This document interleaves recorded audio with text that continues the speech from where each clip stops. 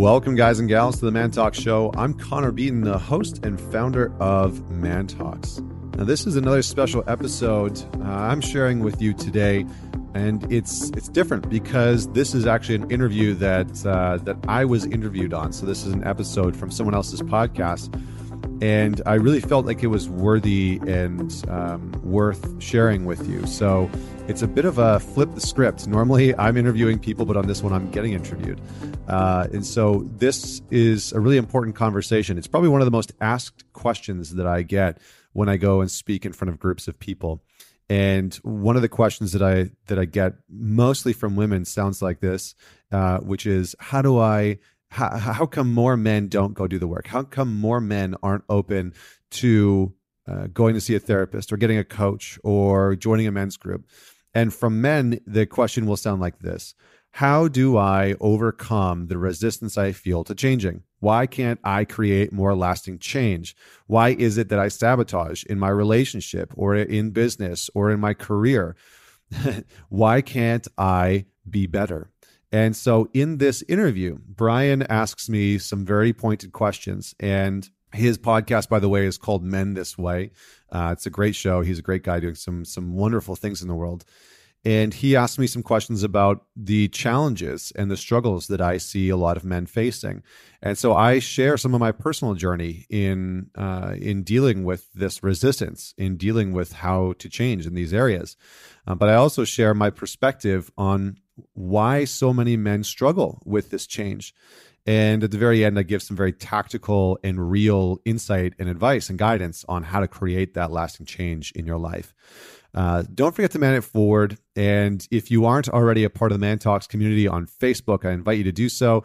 We've got over 4,000 men that are a part of that free community. It's growing quickly, some great dialogue and conversation in there. And for all of you that are out there that I wanted to go a little bit deeper, check out some one-on-one work either with me through the Men's Weekend, or you can sign up to join the Alliance, which is an online program that we run with weekly calls with men from around the world. So without any further delay, please enjoy this interview. I would love to hear what parts stood out for you. So feel free to share this on your social media platform of preference, and make sure to tag me in it at Man Talks, or you can tag me at Connor Beaton. And I would love to hear your thoughts on this. So reach out to me and let me know what you think. Welcome to Men This Way, the podcast for every man who seeks to live his deepest purpose in life, who's committed to showing up fully and giving his unique gifts to the world. Because if not you, then who? I'm your host and fellow journeyman, Bryan Reeves. Bryan with a Y, Reeves. Men This Way.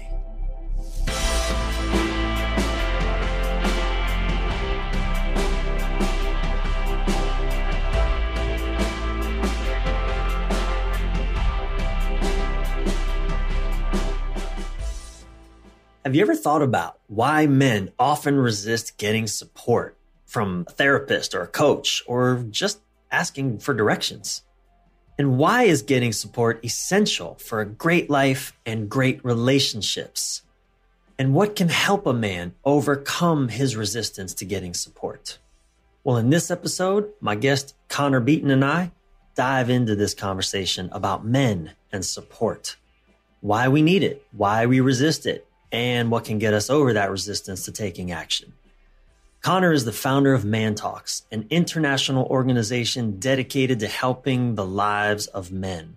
Connor's actually a repeat guest on Men This Way. And in this special focus episode, though we drill down into one specific topic, we actually cover a lot of ground. If you're in a relationship, I strongly recommend listening to this episode with your partner or sharing it with them, because it has the potential to bridge really painful gaps between you. And if you're not in a relationship, this is the perfect time to listen to this, because waiting until things are really shitty before gaining the clarity that you're actually not supposed to figure out how to do life and love well all by yourself, well, that's no way to go through life and do love. In fact, doing it all by yourself is the best way to end up alone, even if you're surrounded by people.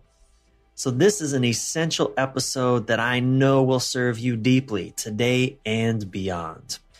And if you want to share feedback or tell me what this conversation inspired in you, you can now email me directly at Bryan, it's Bryan with a Y, Bryan at BryanReeves.com. I'd love to hear your thoughts. All right, let's dive. Connor Beaton, welcome back, my friend. Thanks for having me back on the show, man. I'm always honored to be in connection with you in conversation. Likewise, man. I got a lot of great feedback actually on. So if those of you that are listening, this is the first time you're hearing Connor on Men This Way, we actually recorded another episode really about your personal journey as a man. It was brilliant, profound episode. One of my best friends said it was his favorite episode so far. So awesome. I'll take that. That's high praise. Yeah, honored to have you back. So, Connor, this is a little different of an episode than normal because we're going to drill down into a particular topic that you and I both have a lot of experience in, both on the painful side of this, in the resistant, no, I don't want to do that side of this, but then also in the healer side of this, right? And what we're talking about really is getting support. Yeah. Getting support for our challenges. In our first conversation, we talked a lot about the importance of men having other men, working with other men to hold us, accountable, but just help us live better, let's say. Mm-hmm. And so I invited you to come back on Men This Way so that we could talk about that, because you and I are both men who've resisted, right? Fair to say, mm-hmm. resisted getting any kind of support outside mm-hmm. ourselves. Yep. Right? Maybe read a book or two, but therapist, coach, what's that? We've suffered and we've grown, and we've also, you're about to get married. I'm engaged myself, but we're married to therapists. Yeah. And we're coaches ourselves. So I thought this would be really, really invaluable for both men, but also for women who might want to, who see the suffering in their partner or feel it in themselves and want their partner to get support. And so you and I were just going to have a conversation about that. What is that resistance? What's been your experience? And how do we get over that hump? And what are some ways that our partners can support us as well in doing that? So yeah, I'll start us off, just kind of lead us into a question. Why does this matter? Why is this important? Why do we men need to get support? Let's just start right there. Yeah. So it's a really great question. And I think there's many reasons why we as men don't often open ourselves to being receptive to getting support. I think when it comes to being more success driven, that's usually where we can be more receptive. Oftentimes we have been told and conditioned that we're very much success objects in a lot of ways. And so our value, our worth as men comes from our ability to earn and provide and those types of pieces. And so generally guys are more open to getting support when it comes to things like making more money, right, or being able to figure out how to make money to provide for their family. But the real reason why it's important to actually open ourselves to being receptive, and whether it's going to see a therapist or getting a coach or, joining a men's group or whatever that looks like, is that we have an innate desire to grow, period.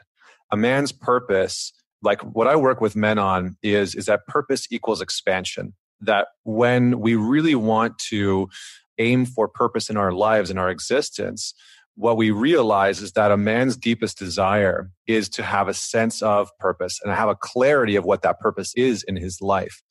And what we can come to the realization of is that our highest goal as men often is in expansion. Expansion in our ability to earn money, expansion in our ability to become better providers, expansion in our ability to become better social connectors and better lovers, better, in the bedroom, and et cetera, et cetera. The list goes on and on. And we feel the most connected to purpose and direction in our life when we are expanding. And when we're not expanding, we are either stagnant and we feel like we've hit a plateau, or we are in the state of contraction. And contraction feels like death to a man, right? Stagnation feels pretty shitty. And it usually feels like we've, landed in like Homer Simpson land. Yeah. But we can hang out there for a while. Oh, we can absolutely, we love it. I think a lot of men, have also been sort of shown or taught in some way that place of, comfort is the end result. And so a lot of them work towards having this very comfortable existence that they then start to feel stagnant in, and it can quickly lead them into contraction. But the main reason why getting support and help, again, whether it's a coach or a therapist or whoever, is that that person is going to help you expand. If they're doing their job properly, they're going to be pushing your edge. They're going to be challenging you. They're going to be calling you forward into the type of man, father, husband, business owner that you say you want to be. And the reality is that so many men talk a really big game, right? So many guys are like, oh yeah, I love being challenged. I love achieving goals. It's like, right, you love being challenged and achieving goals up until the point that somebody calls you on your bullshit. And then you don't like it anymore, right? And then suddenly you're confronted with the realization that maybe you've been playing small for a few years. And you don't like that. You don't want to admit that. Yeah. And so we as men don't often like to get in that space where we have another man as a mirror reflecting back to us where we're playing small, where we're not showing up as great husbands or leaders or business owners or fathers.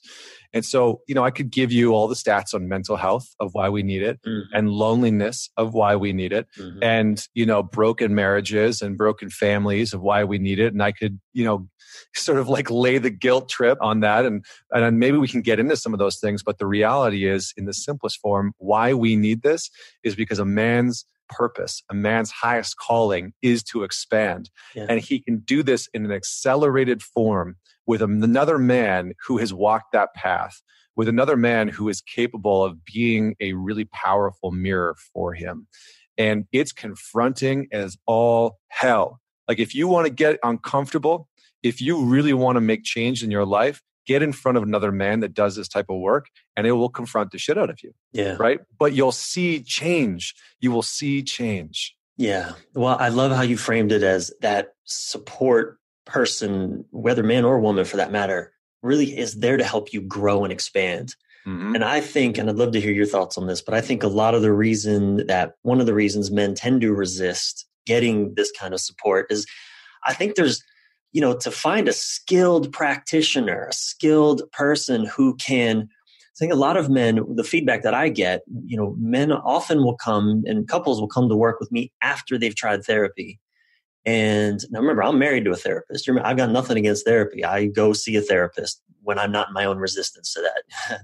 But a lot of men will tell me after we've worked on even one session, they'll say, man, this is so much better than anything I've ever done in therapy. And the reason what I believe is happening for them is they feel beat up in therapy. They feel picked on, beat up, singled out. And I think it does take a really skillful practitioner to, as you said, to be confronting, but in a way that is really, I'll just use the word loving, in a way that is affirming and respectful still. I mean, that really takes, what do you think about that? Yeah, absolutely. I mean, I have a pretty wide range of clients that come to work with me, and whether it's men or women or couples, but yeah, for a lot of the guys that have tried traditional therapy before and that have worked with traditional therapists, I think, for a lot of them, just talking about it and going through the motions of confession and going through the motions of like maybe connecting the dots in some ways appeals to their analytical brain. Right. But the challenge is that so many men lack the feeling of the change, and that skilled practitionership that you're talking about, finding someone who can call you on your bullshit in a tactful way where you're not going to shut down, but you're also going to feel compelled to create real change is challenging. And I think what I usually say to guys is if you've never done any work before and you feel like the thing you don't want to do is go and work with another man, it's probably the best thing for you. It's probably the thing that your life needs. Yeah. So I think that's one of the biggest things. And I think, there's a multitude of reasons why men generally don't go do this. Yeah. Sylvie and I, we just started watching this program on Netflix. It's an Australian TV kind of reality show. It's called Back with the Ex. And it's a show about 4 couples. They've been broken up for, 6 to 25 years. And now they're reuniting to see if they can get back together. Yeah. And if they can make it work over 3 weeks. They're filming it for 3 weeks. It's ridiculous. But watching them, there's one couple in particular watching a young, probably in their 30s, maybe late 30s, watching their patterns just go back into their old patterns. And as far as I can tell in the show, they're not getting any support about how to do things differently. Mm. It is so, like Sylvie and I, we want to throw shit at the TV. We want to break our own TV watching this couple just repeat, do this. Oh God. And it's like, it's funny. I told Sylvie, it's like, I understand that young, stupid guy.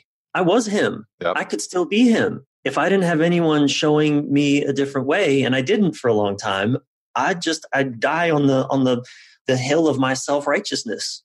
Yeah. All alone. Yeah. And I think as men, another thing that I think we generally face with is this idea that we have to go it alone. Mm-hmm. I got to figure it out myself. Mm-hmm. I can do it. Yeah. I mean, there's a big conditioning that the sort of highest achievement as a man is to have had this sort of utopian success, right? Almost all men, not every single one, but almost all men have some version of what they perceive to be what I call utopian success. And oftentimes that utopian success is like, when I get here, I will have quote unquote made it. And most of the time, how they think they need to get there is based on a lot of the stereotypes and stigmas that we have about men and masculinity. And so there's like this pride that our fathers and their fathers before them had in having success without support of other people. Mm-hmm. Now, that's not all men. That's not all fathers or grandfathers. But a lot of them perpetuated this notion that you were a great man if you suffered alone, that it's lonely at the top. I fundamentally fucking hate that. I think that is the dumbest, most fucked up thing that we can tell men and women as leaders in our society. It's lonely at the top. We are setting, when we say that, when we believe that, we're setting the condition that in order for you to succeed, when you get there, you're going to be lonely. Yeah. You're going to hate it, right? So you're going to be isolated from other people. Yeah. What if you could climb Everest, by the way, which you have to do? What if you could climb Everest with a group of people that you absolutely love so that when you get to the top, you can celebrate? Yeah. Like, how are we not saying it's amazing at the top? Yeah. Right. And you still have to protect yourself. And you still have to be wary of who you're bringing with you. And, that you're climbing to the top with the right people. And there's a whole bunch of caveats to it. But why do we buy into this idea that it's lonely at the top and that in order to get there, we have to sacrifice people, friends, relationships, family, like the list goes on and on and on and on. And so that creates this culture within masculinity and within women who are very masculine and sort of endeavoring to be like men, that in order to be successful, we have to sacrifice all those things. And it's why there's an epidemic of lonely men, right? We can see that in the data statistically in the UK, in the United States, in Canada, in Australia. We can see that men are fundamentally lonely. And we can also see that lonely men are much more susceptible to heart disease, to cancer, to dying young. And loneliness is actually the equivalent of smoking a pack of cigarettes every single day. And yet that's the fucking goal, right? Like that's the aim. Yeah. And we fall into that. Yeah. And it drives me crazy. Yeah. So many men have just been taught this, right? And we've just bought into it. And I bought into it. Yeah. And I think, at some point, a lot of men that are listening to this have bought into it. And we buy into this idea that there is some virtuous, altruistic outcome in going it alone. And man, I can tell you that from doing this work for like almost 7 years now, there is such a different way. And it's incredibly rewarding. I am surrounded by a group of amazing men. And that group of amazing men propels me forward in my relationship, in my intimacy, in my career. And when we allow ourselves to challenge some of these narratives and beliefs that we've held on to, and we really see the impact that it has on our life, we can start to change them, right? And so I'm going to pause there because I know I just ranted about a few things, and there's a few other reasons that I want to touch on why men don't go do this type of work. But I think for the guys that are out there that are listening to this, and for the ladies that are listening to this, look at your narrative about success. Have you bought into the idea that that in order to be successful, you should be lonely? And if that is your narrative, how is that serving your life and your family and your career? Or is it? And start to challenge that, because that can really create a shift. In the movie Mission Impossible, that series, Tom Cruise, this is in the plot. He has to choose between saving the world or being married. Yeah. And of course he chooses saving the world. It would be a different movie if he if he chose marriage. We wouldn't have the Mission Impossible movies. Yeah. And it's framed that way. And I think, I've certainly experienced that, not at the global scale of that, but certainly I can't do my work. It's like work or relationship, work or not just work, but I mean, it could mean, this 30-minute drive we're on. We're going to get there in 30 minutes, not 35 minutes. I'm not pulling over the car to have this conversation with you, or, I'm not going to call, talk to my dad and give that space and cry and do whatever I need to do to feel what I'm feeling. We got to get there in 30 minutes, not 35. That driven, mission oriented. So that's something that's certainly played out for me as well. And also, I had an experience in Ireland very similar to this, where I was in Ireland a year ago. I took myself there on a retreat. I was there for like 5 weeks by myself. And I remember I went out into this, I was staying in this really barren landscape called the Burren.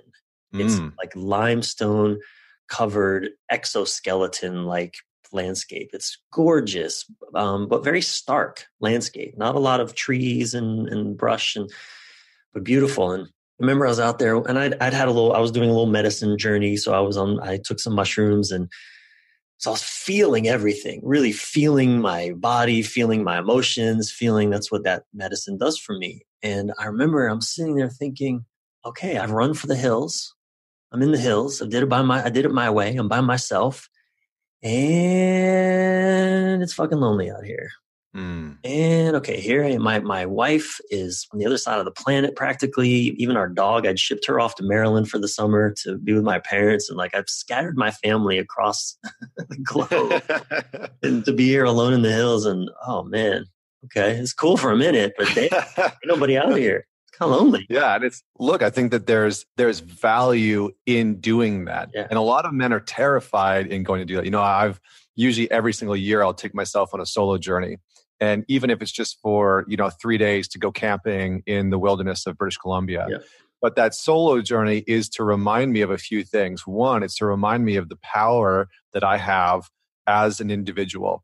And it's to remind me that I also crave connection to other people.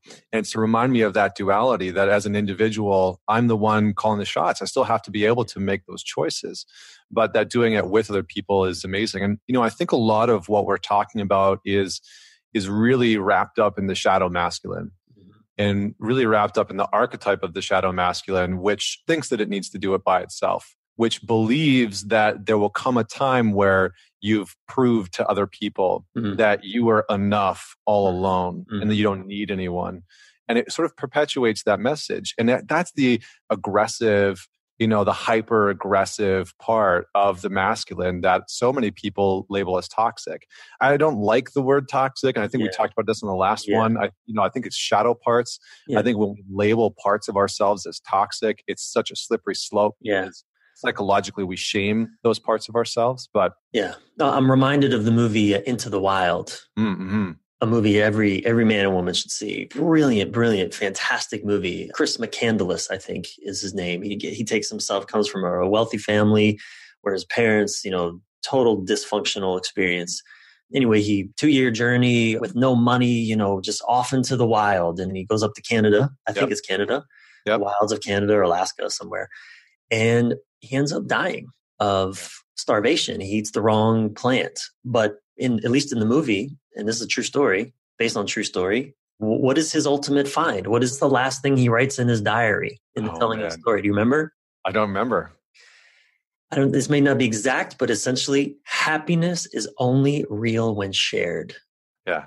And he has to go, like I did in Ireland in that moment. And I do that for me too. I got to regularly do this. But when I run into places because, I just got to get away. I need to be by myself. I need to disconnect. I don't want to seek help. I want to do it by myself. I don't just mean in Ireland. I mean, in my living room, in a moment of disconnect. And I just root in my stubborn resistance or on my righteousness, kind of like Chris McCandless, going to the extremes to see I can do this by myself, only to discover, fuck, I'm miserable really in the sustained isolation of that experience.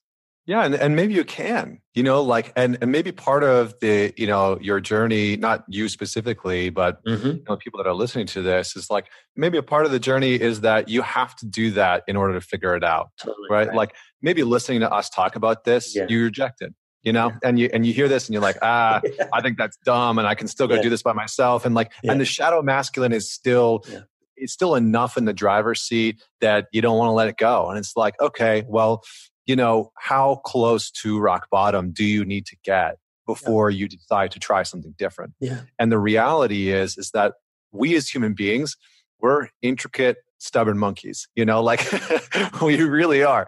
And the funny part is that we can hear a truth that could change our lives, but resist it and reject it because we need to experience it for ourselves. Yeah. And oftentimes, this is so true with men where we oftentimes want to experience something before we believe it, right?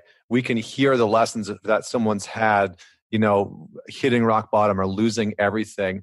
But there's sort of like this shadowy appeal to experiencing that type of catastrophic collapse in our life, having our marriage fall apart, having our business go, belly up, that we almost want to understand that suffering and that pain in that way. Yeah. And it's the curiosity of the psyche, right? And so it's a natural thing. Yeah.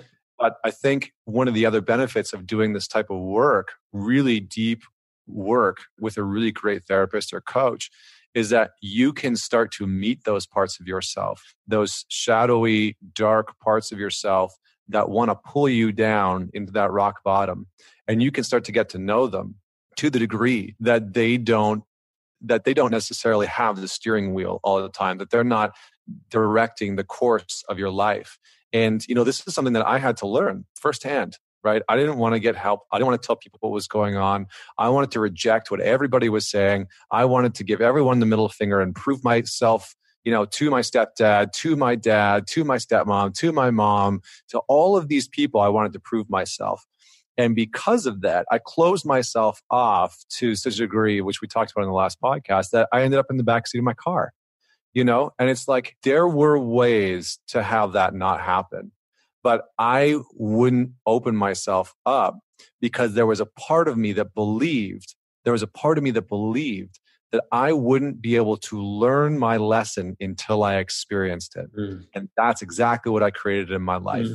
And no one came along and said, hey, you actually don't have to believe that belief. That belief that says you have to destroy your life in order to learn your lesson?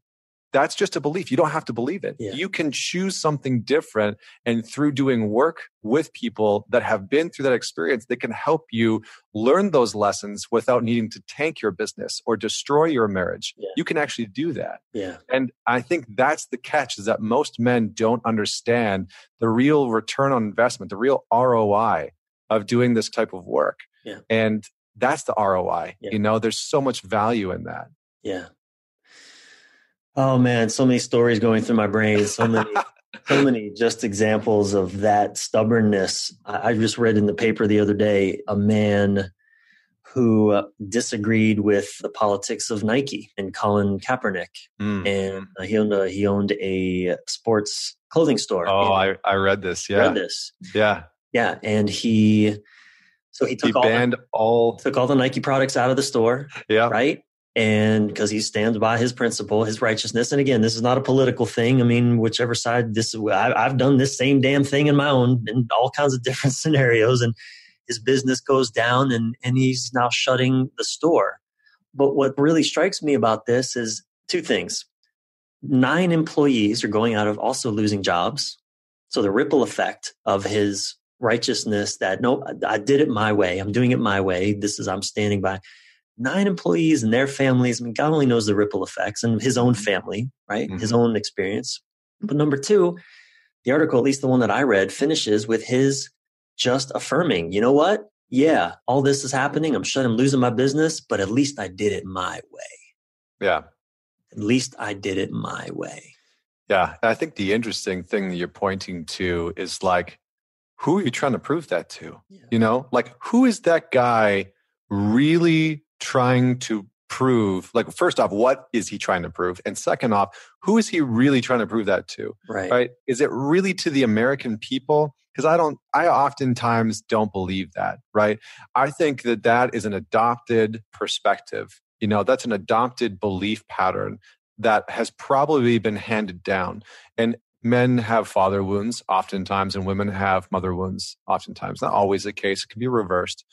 But we have these wounds that we carry around with us where, our fathers have taught us the ultimate virtue as a man is you stick to what you believe no matter the cost, right? Even if that lands you bankrupt and broke on the street and your family, struggling to survive, or you going to jail, or whatever that is.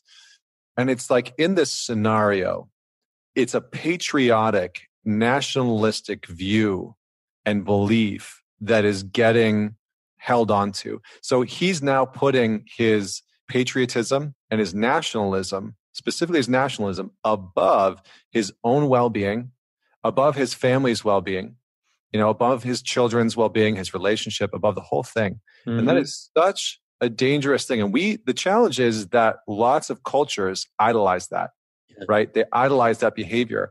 And how far away is that behavior from fascism? Yeah. Right? It's not very far.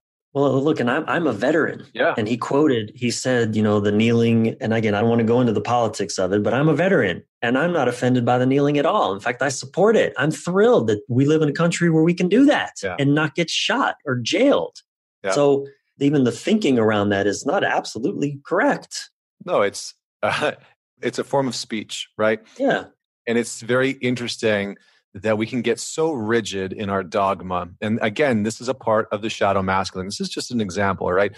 I think debating whether or not what he did is right or wrong, or the right choice, the wrong choice, is not actually the point. No, right? It's not the point. I don't necessarily care whether or not this man, it's like, I can read the story, I can learn from it, I can look at it and say, that's not how I would act and respond. Yeah. But I also don't need to have shame or judgment towards him for the actions that he's made. So it's not necessarily about whether his actions are right or wrong. It is the lesson of seeing the shadow masculine at play. Yeah. And the shadow masculine is an immovable stone wall of an object that doesn't want to be seen, and that has to be right. And if it's not right, it feels like death to it. And this is a part of the ego, right? This is just a part of the ego. And then the ego's aim is always to cement itself, right? It's always to cement itself and make it so firm that we buy into the illusion, the distortion, that it's 100% irrefutably true. Because it's just wanting to survive, and it can't survive. It's going to change. So it's holding desperately on for survival. And here's the funny thing, is that the healthy masculine, right? The sacred masculine, healthy masculine, however you want to talk about that, whatever label you want to put on it, the aim is to have order, and it's to have structure. And because a man's goal is to have freedom, right? Like, we all want freedom. The masculine craves freedom. And how it finds that freedom is oftentimes through great order and great structure. And when we can provide ourselves in our lives order and structure that's healthy, it provides us this liberation, right? We can relax. Yeah, we can relax and we can soften. Yeah. But the problem is that structure can also become the cage in which you die. Yeah. And it can become the prison that you live in. And our egos can play the trick on us of being these solid, absolute things. Yeah. And absolutism is a very scary place to go, especially within our identity. Yeah. But as men, we, in past generations, and depending on certain cultures and upbringings, have been taught to lean towards that. And unfortunately, those are the types of situations where that type of absolute adherence to structure and absolute adherence and rigidness to how things should be is one of the situations where people usually aren't open to doing introspective work, to the possibility of being wrong, right? And that's a dangerous place, because usually then, and I've been there, as I said before, we almost have to bottom out, because we've bought in the idea that nothing's going to change our mind until our mind changes us. Yeah. Right? The masculine freedom, there is a very primal reaction, response, drive that, our country, the United States, was founded on this idea, don't tread on me.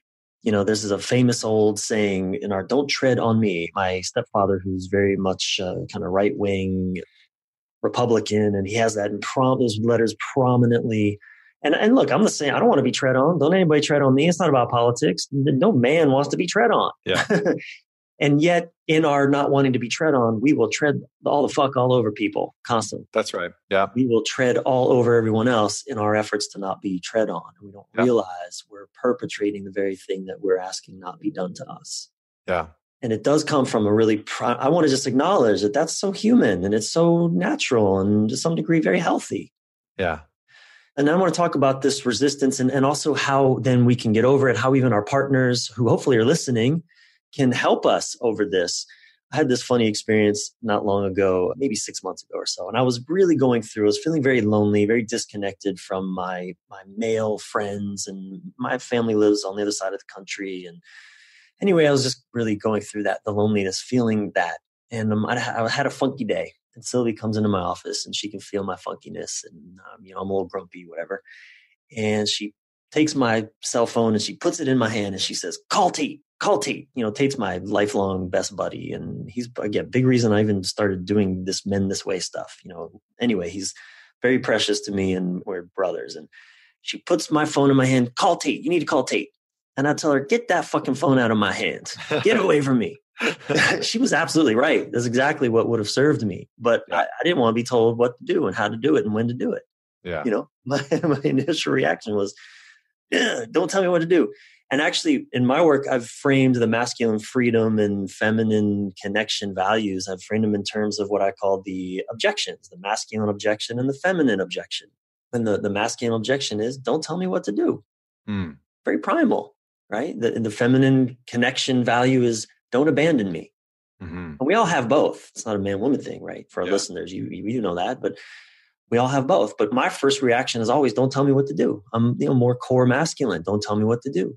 Yeah. And I know you get this as well, but particularly women or partners of men that want them to get support or want to get support, know that you see their partner suffering or experience the relationship suffering, will come to both of us and they'll say, how do I get my man to X? How do I get my man? One thing I say, you can't get a man to do anything he doesn't want to do. Yeah. And if you can, you won't respect him and he won't respect himself. That's right. Yeah. The illusion of the feminine is that it can change the masculine, right? Mm-hmm. And then when it does, it's sorely disappointed. That's the paradox. That's the paradox of that illusion, is that it's constantly wanting men to change and then disappointed when they do.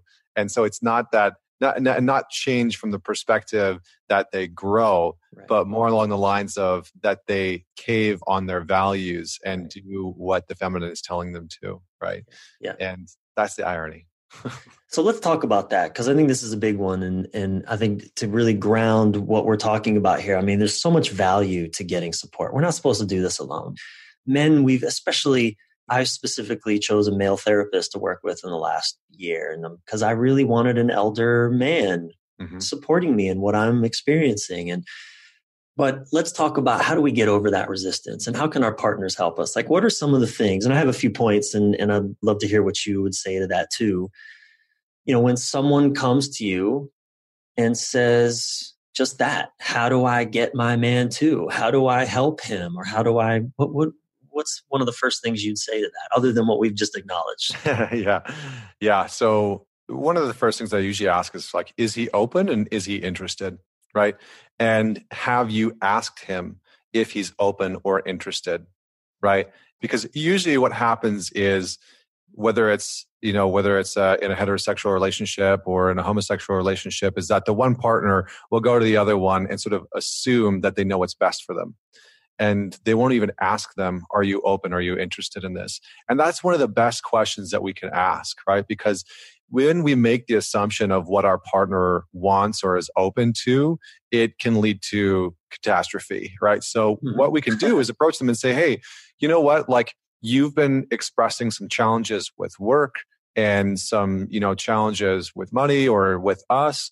Are you open or interested in doing some work around that? Are you open or interested in maybe checking out some people who could help you through that, or allow you to overcome that, who've been through it before? And usually that'll give you a good perspective. That's a great place to start. Yeah. I think that the next thing that I would say is... Well, but before you move on from that, I want to just really acknowledge that, because I'll also sometimes, it's usually a woman who will say, I want to gift my partner some sessions with you. Yeah. I'll pay for it. I am always so very leery of that. Yeah. And I think to date, I don't think I've actually that's never even actually worked out where we've even done that. Cause I'm always like, same, like what you just said, it's a waste of your money and my time and his too. Yeah. If they don't want to be there, they're not going to do the work, right? It's very challenging. And I think for the guys that are out there, here's the way that I always look at this from a very logical perspective. If you are with a partner whom you trust, whose opinion you respect, and they are coming to you and saying to you, hey, I think there might be an opportunity for you to do some work on this, they're probably not wrong, right? They're not trying to be malicious. They're not trying to control you. They're not trying to force you to do something that you don't want to do. They might just be able to see a blind spot that you don't see yet, right? And so I think noticing our reactivity in those moments and how we might be immediately shut down to it is important, but also having some faith that if we have chosen a partner, a woman, a man, whoever that might be, who we respect and we respect their opinion, we respect their insight, if they're coming to us in this way and we say that we trust them, right? We say that we trust them. We better have enough respect for them to listen to what they're saying to some degree. And if we can't do that, then we know that on some level we're sabotaging. And it's just a really practical, logical way of looking at it. And it sort of removes the bullshit underneath it, right? The emotional bullshit, the emotional reactivity of like, that part of like, don't tell me what to do and It's just reminding ourselves, you know what? I have chosen this woman. I've chosen this man. I've chosen this partner. And I respect the hell out of them. And I trust them. And if I know those two things are true, then what am I not wanting to listen to? And why do I not want to listen to it? And it might just be that our ego is getting in the way. And if you don't respect them, or if you don't value their opinion, we need to have another conversation. Yeah, absolutely. So in that case, one of the, this is a big one, and I'm not really too sure how to preface this without necessarily like offending or hurting everybody out there. But one of the things that I will say is like, if you don't respect your partner, it's probably not going to work. Or you probably need to do some work on building that respect, because respect is the number one most important thing, because respect leads to trust, respect leads to intimacy, respect leads to open communication, moving through conflict, raising babies, dealing with financial crisis, the whole thing. If you don't respect the person that's sitting across from you that you say you want to spend the rest of your life with, you might be in trouble. Yeah. Right? And it's probably indicative of your self-respect. Yeah. And so rather than blaming the other person, start to look within. Yeah. And rather than projecting that you don't respect them because of X, Y, and Z, start to look at yourself and the reason why you've attracted that relationship and you have that relationship dynamic in the first place. Yeah. There's a great quote by Friedrich Nietzsche, and he said, intimacy is always bad intimacy unless done with an equal. Intimacy is always bad intimacy unless done with an equal. Core concept there is if you want to have really great sex and really great intimacy and communication, you better respect the shit out of them. Yeah. And I can tell you that my relationship is exceptional with my soon-to-be wife because I respect that woman to the utmost. And I also respect myself enough to have found someone that I can respect in that degree. And I think that's really the aim that all men are ideally looking for, is to be with a partner that they can respect, man or woman, whatever the dynamic is. I want to emphasize that and make it really black and white, really simple. If you don't respect your partner, and it's one thing to say you respect her or him and then dismiss everything they come to you with, that's not very respectful. Yeah. So, I mean, if you really, really, really genuinely, if you don't respect your partner, leave. Yeah. Or get support immediately. Yeah. Because it is not sustainable. Or well, that's not necessarily true. You can actually sustain that, but it is fucking miserable for everybody, including Yeah. certainly your partner. And I think one of the interesting things, and then we'll probably just move on from this, but you might respect your partner as a person, but maybe you don't respect them as a husband or as a wife or as a future mother of your children or the future father of your children. And those questions are important, right? Because when we really do a gut check on them, I can look at my fiance and know fundamentally, without a shadow of a doubt, that I respect her as a woman, as a business owner, as the future mother of our children, if we so choose to do that, as my future wife. I respect her on all of those levels. And if something has happened for me to erode that respect, that's something that I immediately know I want to work on and rectify and repair in my relationship. And how I do that is by looking at myself and where I might not be setting clear boundaries or communicating properly. But respect is, it's paramount. It's like, if you don't respect the boss that you work for, you're probably not going to be very happy working there, right? Or the people that you work with, you're not going to be very happy working there. And either you're going to stay in that job for a long time and be absolutely fucking miserable, or you're going to check out and you're going to leave, or you're going to get fired, right? Yeah. And so it is sort of, it can be a harsh way of looking at it. So I appreciate that for some people, this conversation might be very confronting. Yeah. Which is all the more reason to go find someone to do this kind of deep work with. Absolutely. And another thing, and this might segue us into to another distinction here, because a lot of times that your partner is coming to you and with some kind of feedback, but actually what it really feels like and probably is criticism. Mm-hmm. And it's not very skillful, and it's coming from their own wound and their own stuff. And this is a distinction that I work with a lot, particularly with couples. And I would love to hear your experience with this. And again, if you're listening to this and you're partnered with someone that, we all need this in this way, but the distinction is the difference between feedback and criticism. Mm-hmm. And I define criticism, to make it simple and more accessible. Criticism is simply giving someone direction that they're not asking for. Giving direction, because it can look like you're doing it wrong, which implies you need to do it a different way, or just do it this way because that's how, a woman wrote to me the other day and said, I want to tell my partner he's driving too fast. How would I give feedback instead of just criticism? And even just reading those words, you're driving too fast, my whole body just got nauseous. Like I just tightened up like, ugh, I hate those words. What do you mean I'm driving too fast? It's not a speed limit. It's a speed suggestion. I own this road. I know how to drive. Don't tell me what's too fast. Speed suggestion. I like that. It's a speed suggestion. And so the difference between feedback and criticism, and this is a boundary conversation. And again, it's like my partner coming to me and telling me I need to call this person or I need to do that because that's what would be good for me. You said it earlier, assuming you know what is best for your partner. Mm-hmm. It might be best for your partner that they need to hit a bottom that you don't want to hang around for, perhaps. Yeah. But when it comes to, again, getting over the hump of the resistance that we'll naturally feel because of all kinds of reasons to getting support, feedback versus criticism. In other words, again, I'm just kind of sharing this from my perspective, Connor, and I'd love to hear your take and your experience with this. But for me, again, as a man, I don't want someone to give me the direction on how to live my life. I think one of the most beautiful things about my relationship with Sylvie, and we don't always do it perfect, both of us, but she's so good at not giving me direction and telling me how things need to go or what I need to do to help us or to save us or to do this or do that, but staying in her experience, her feedback, what's happening. She's in pain. She's feeling disconnected. She's whatever that is. And then kind of, largely leaving it up to me to figure out what to do about it. That's really, really empowering for me. And it might not be comfortable. It often isn't. But I'll tell you, it keeps the mystery alive. It keeps that excitement alive. It keeps the, oh, okay, wow, my own problem solving skills sharp, the bliss of figuring shit out. And so that distinction's a big one. And if you're resisting support and your partner's telling you keep getting the message, but maybe it's not coming through in a way that you can really receive.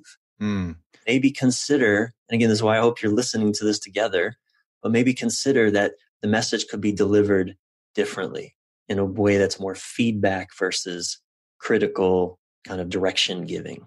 Yeah. And I think this actually ties into the original question, which is for the partners out there, how do we invite our partners, specifically men, into doing this type of work? And the answer, most assuredly, is not criticizing them to do so. Yeah. Right. There seems to be and this isn't sort of like an attack at all or an actual criticism in itself on the approach. It's more to say that we know that it doesn't work, right? The results that it probably yields when we do that are not positive. And so we just know that it doesn't work. What we do know works is the invitation, right? What we also know works, what I've found works really well, because I have, women reach out constantly and say, hey, I want my partner to do some work with you, or I want us to come do some work with you. How can I invite him into that? And, one of the other answers is, besides, asking him if he's open or, whether he's receptive to that or interested, is actually inviting, right? Hey, I would like to go and do this. Not because anything's wrong, but because I want to actually grow and deepen our connection, right?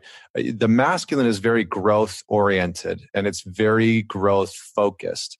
And it's interested in learning how to be better, but doesn't want to be told that it's doing something wrong. Yeah. Right? It's kind of the paradox. It's like tell me how to do things better, but don't fucking tell me that I'm doing something wrong. Yeah. Right? And that is the key distinction. Yeah. And the other thing that I would say, what I usually say to most women is that the feminine, for a lot of men and for the masculine, oftentimes holds the permission card for them to do the work, but it's still up to him to choose. Yeah. And forcing the choice onto a man will never produce the results that we want. And so for the guys that are out there listening to this, not only being open and receptive, seeing the sort of like practical ROI on it, but being able to take a step back and say, how might this grow me? Not from a defensive space of I'm doing something wrong and I need to protect myself, or now you think the relationship is broken or the sex is broken or our communication is broken or I'm broken or anything like that. But what might I learn and how might I grow as a man, as a husband, as a father, in order to be a better version of myself? And when we can focus in on the growth, on the expansion, we're aligned with our purpose. Right? We come back into alignment with our purpose, what fulfills us, what feels rewarding and connective. Because when we as men in the masculine within us are growing and expanding, we feel aligned with flow. We feel aligned with a deep sense of purpose and passion. And that's exciting. And if that I almost wanted to say, if that doesn't do it for you, then I don't know what will. Well, I tell you, man, and I'm sure, again, you've certainly experienced this. I think it's really important that we men also know that our partner ain't going to hang around if things kind of stay in a place that doesn't work for them. Like, we really need to know. It's that kind of challenge aspect. We rise to challenge. And if I just know she's just going to be there, no matter how, I don't know, whether I care or not, whether I show my caring or not about the relationship, about her in a way that's meaningful to her, if I just think she's going to, then I'm not inspired to do anything different. Yeah. And I think it's really important, you just said so many important things there. But one of the biggest ones too is really acknowledging that it's not about right or wrong or doing it wrong. Yeah. Really acknowledging, even if he's in a state of such resistance and stagnancy, and look, if he's listening to this, then he's not fully there. I mean, that's something, right? If you're listening to this together, but maybe you're just a woman listening to this and you wish he would listen to this. Yeah. Start with acknowledging what is good about him, even if it's just that he shows up every day. Yeah. Physically, he's still there. And I think the getting curious part, like piquing our curiosity as men is also important. And, I think a lot of the guys that have come to work with me, it's usually because at some point, their wife or their partner or someone in their life, whether it's a man or a woman, has sent them my content, right? Whether it's a podcast that I did or, some Instagram post that I did, they'll DM it to them or tag them in it and they'll say, hey, check this out. And that is a great way to start the conversation. And he might become reactive, right? He might be like, why the hell are you saying this to me? Exactly. Yeah. And that's when it's like, well, I know that you've been focusing on growing this part, right?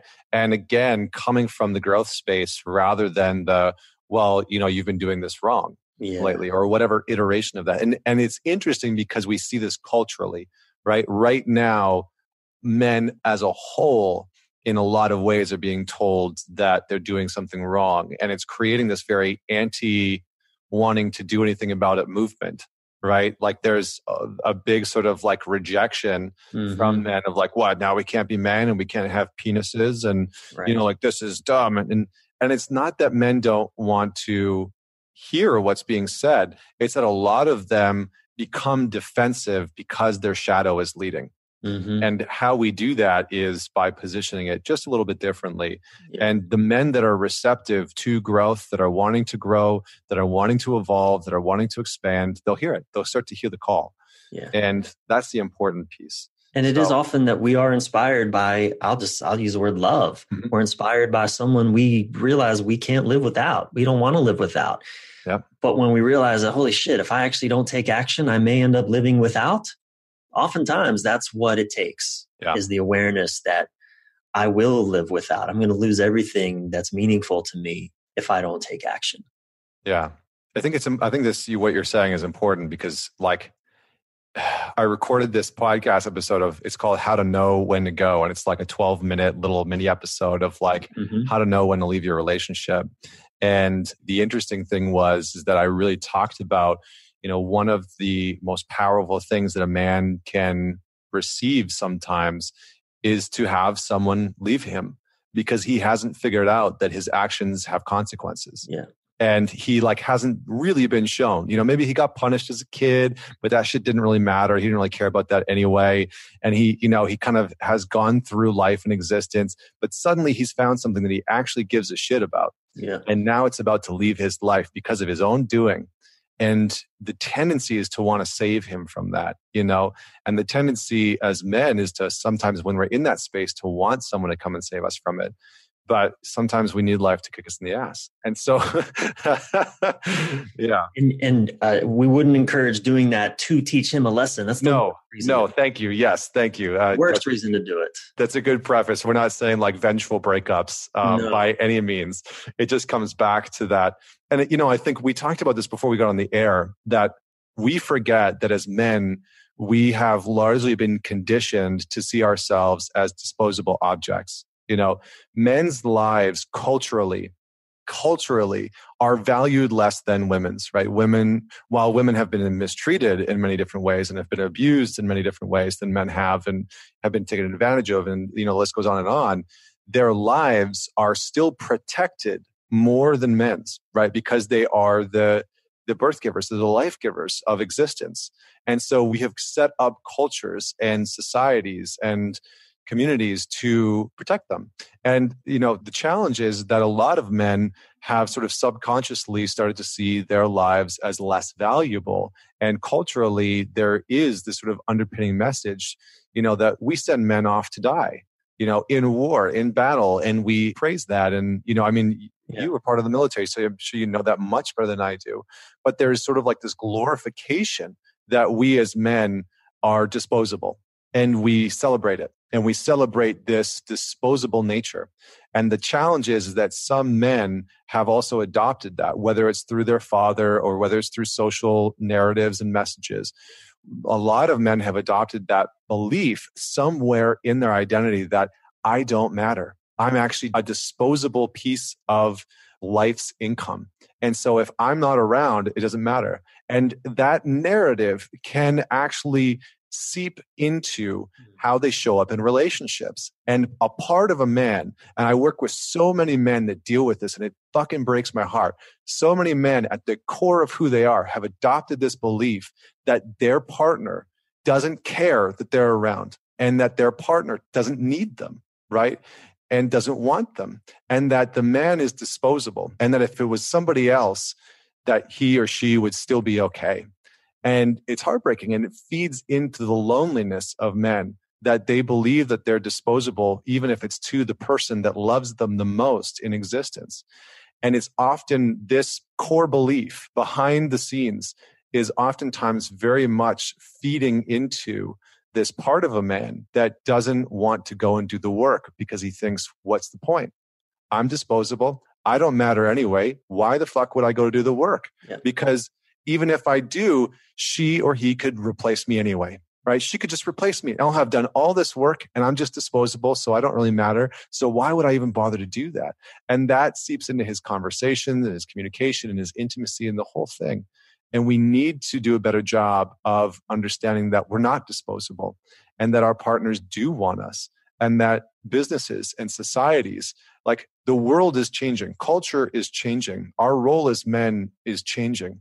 And we are trying to find our place in that ever-changing space as non-disposable pieces of society that can't just be discarded and thrown away by sending millions of us to war to go and die for whatever political war or work. Or work, yeah. Or that we can just go throw ourselves into work and work 120 hours a week until we have a heart attack at 52. Yeah, that's sad, right? That leaves a space within a man that seems to not be able to be filled. And I think the work that you and I do, and that other men are doing, and other women are doing to support men, is to help them understand that that space can be filled. And it can be filled with purpose and meaning and direction and love and compassion and just joy, just joy. Like I've had that hole in my chest. I've had that experience of feeling like I was disposable. And that's why I lived out of the back of my car for 3 weeks. It's like, I don't fucking matter. Yeah. Right? I don't matter. If I killed myself here, it just wouldn't matter. Like nobody would care. And that's the type of thinking that, unfortunately, that's a very extreme version of it. But that's the type of thinking that a lot of us men have adopted. And we have to shift that. That's a part of our work as men. That's not women's responsibility to shift within us. That's our work as men, is to shift that core belief. Wow. And I know, at least in my case, it certainly helps when I do hear from my partner that I matter to her and that I am needed. Not in a neediness way, but I am needed. Yeah.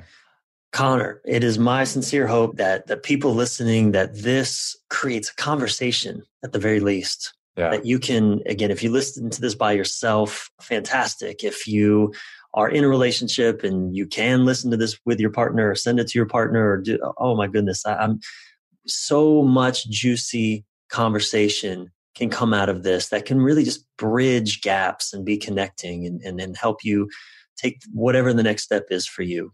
Connor, I think we've said everything right now that there needs to be said. Yeah. we said a lot of stuff. We said a lot of stuff. We definitely said a lot of stuff. That's for sure. But thank you so much. Is there anything, one final word or? Yeah. I mean, I think I would just say, reach out to Bryan or myself and let us know what about this podcast really landed for you. I think that's that's why I do this work, is that if something really hit home for you, tell us. And tell us how it landed for you. And maybe that's just the very first step in your journey. And maybe it doesn't lead anywhere, but at the very least, you've connected. And I think that's what's important in this space. And, I would love to hear what landed for you, because I'm always refining my understanding, my personal understanding of men and of this conversation, because we're not so simple and we can be complicated sometimes. And so we're very sensitive. Yeah, we can be sensitive. Absolutely. And so, I think reaching out and letting us know is powerful. I love getting those messages and I love sharing them. Awesome, man. Connor, always a pleasure to have you. Thank you so much. Thank you. All right. So that was the interview. I hope that you enjoyed. If you have any questions, please hit me up on Instagram @ManTalks. I would love to know what you thought about this episode. If you really enjoyed it, make sure that you man it forward. Share it with just one person. This might be a good icebreaker to spark a dialogue with another man in your life and see what he struggles with when it comes to getting support. It's a big challenge that a lot of men face because oftentimes the narrative is that if we, like you heard in this episode, get help or get support, that there's something innately wrong with us. And the reason why I look at the work that we do within the context of Man Talks, whether it's the Men's Weekend or the Alliance or working with me one-on-one, I look at it as training, because a lot of what we are doing is training ourselves to have more resiliency, to have a better relationship to commitment, to being more strong and strengthened in our resiliency to our commitments in life, in understanding the responsibilities that we choose and the responsibilities that we have in our life. and how to better leverage our skill sets and our gifts so that we can perform more admirably, so we can perform more effectively when it comes to the responsibilities that we have in life, whether those responsibilities are our family or our friends or our finances or our health and our wellness. So whatever it is that you enjoyed about this episode, please share it with me at Man Talks. And don't forget to share this with a friend. So until next week, this is Connor Beaton signing off. Join me next week for another inspiring conversation with another inspiring individual.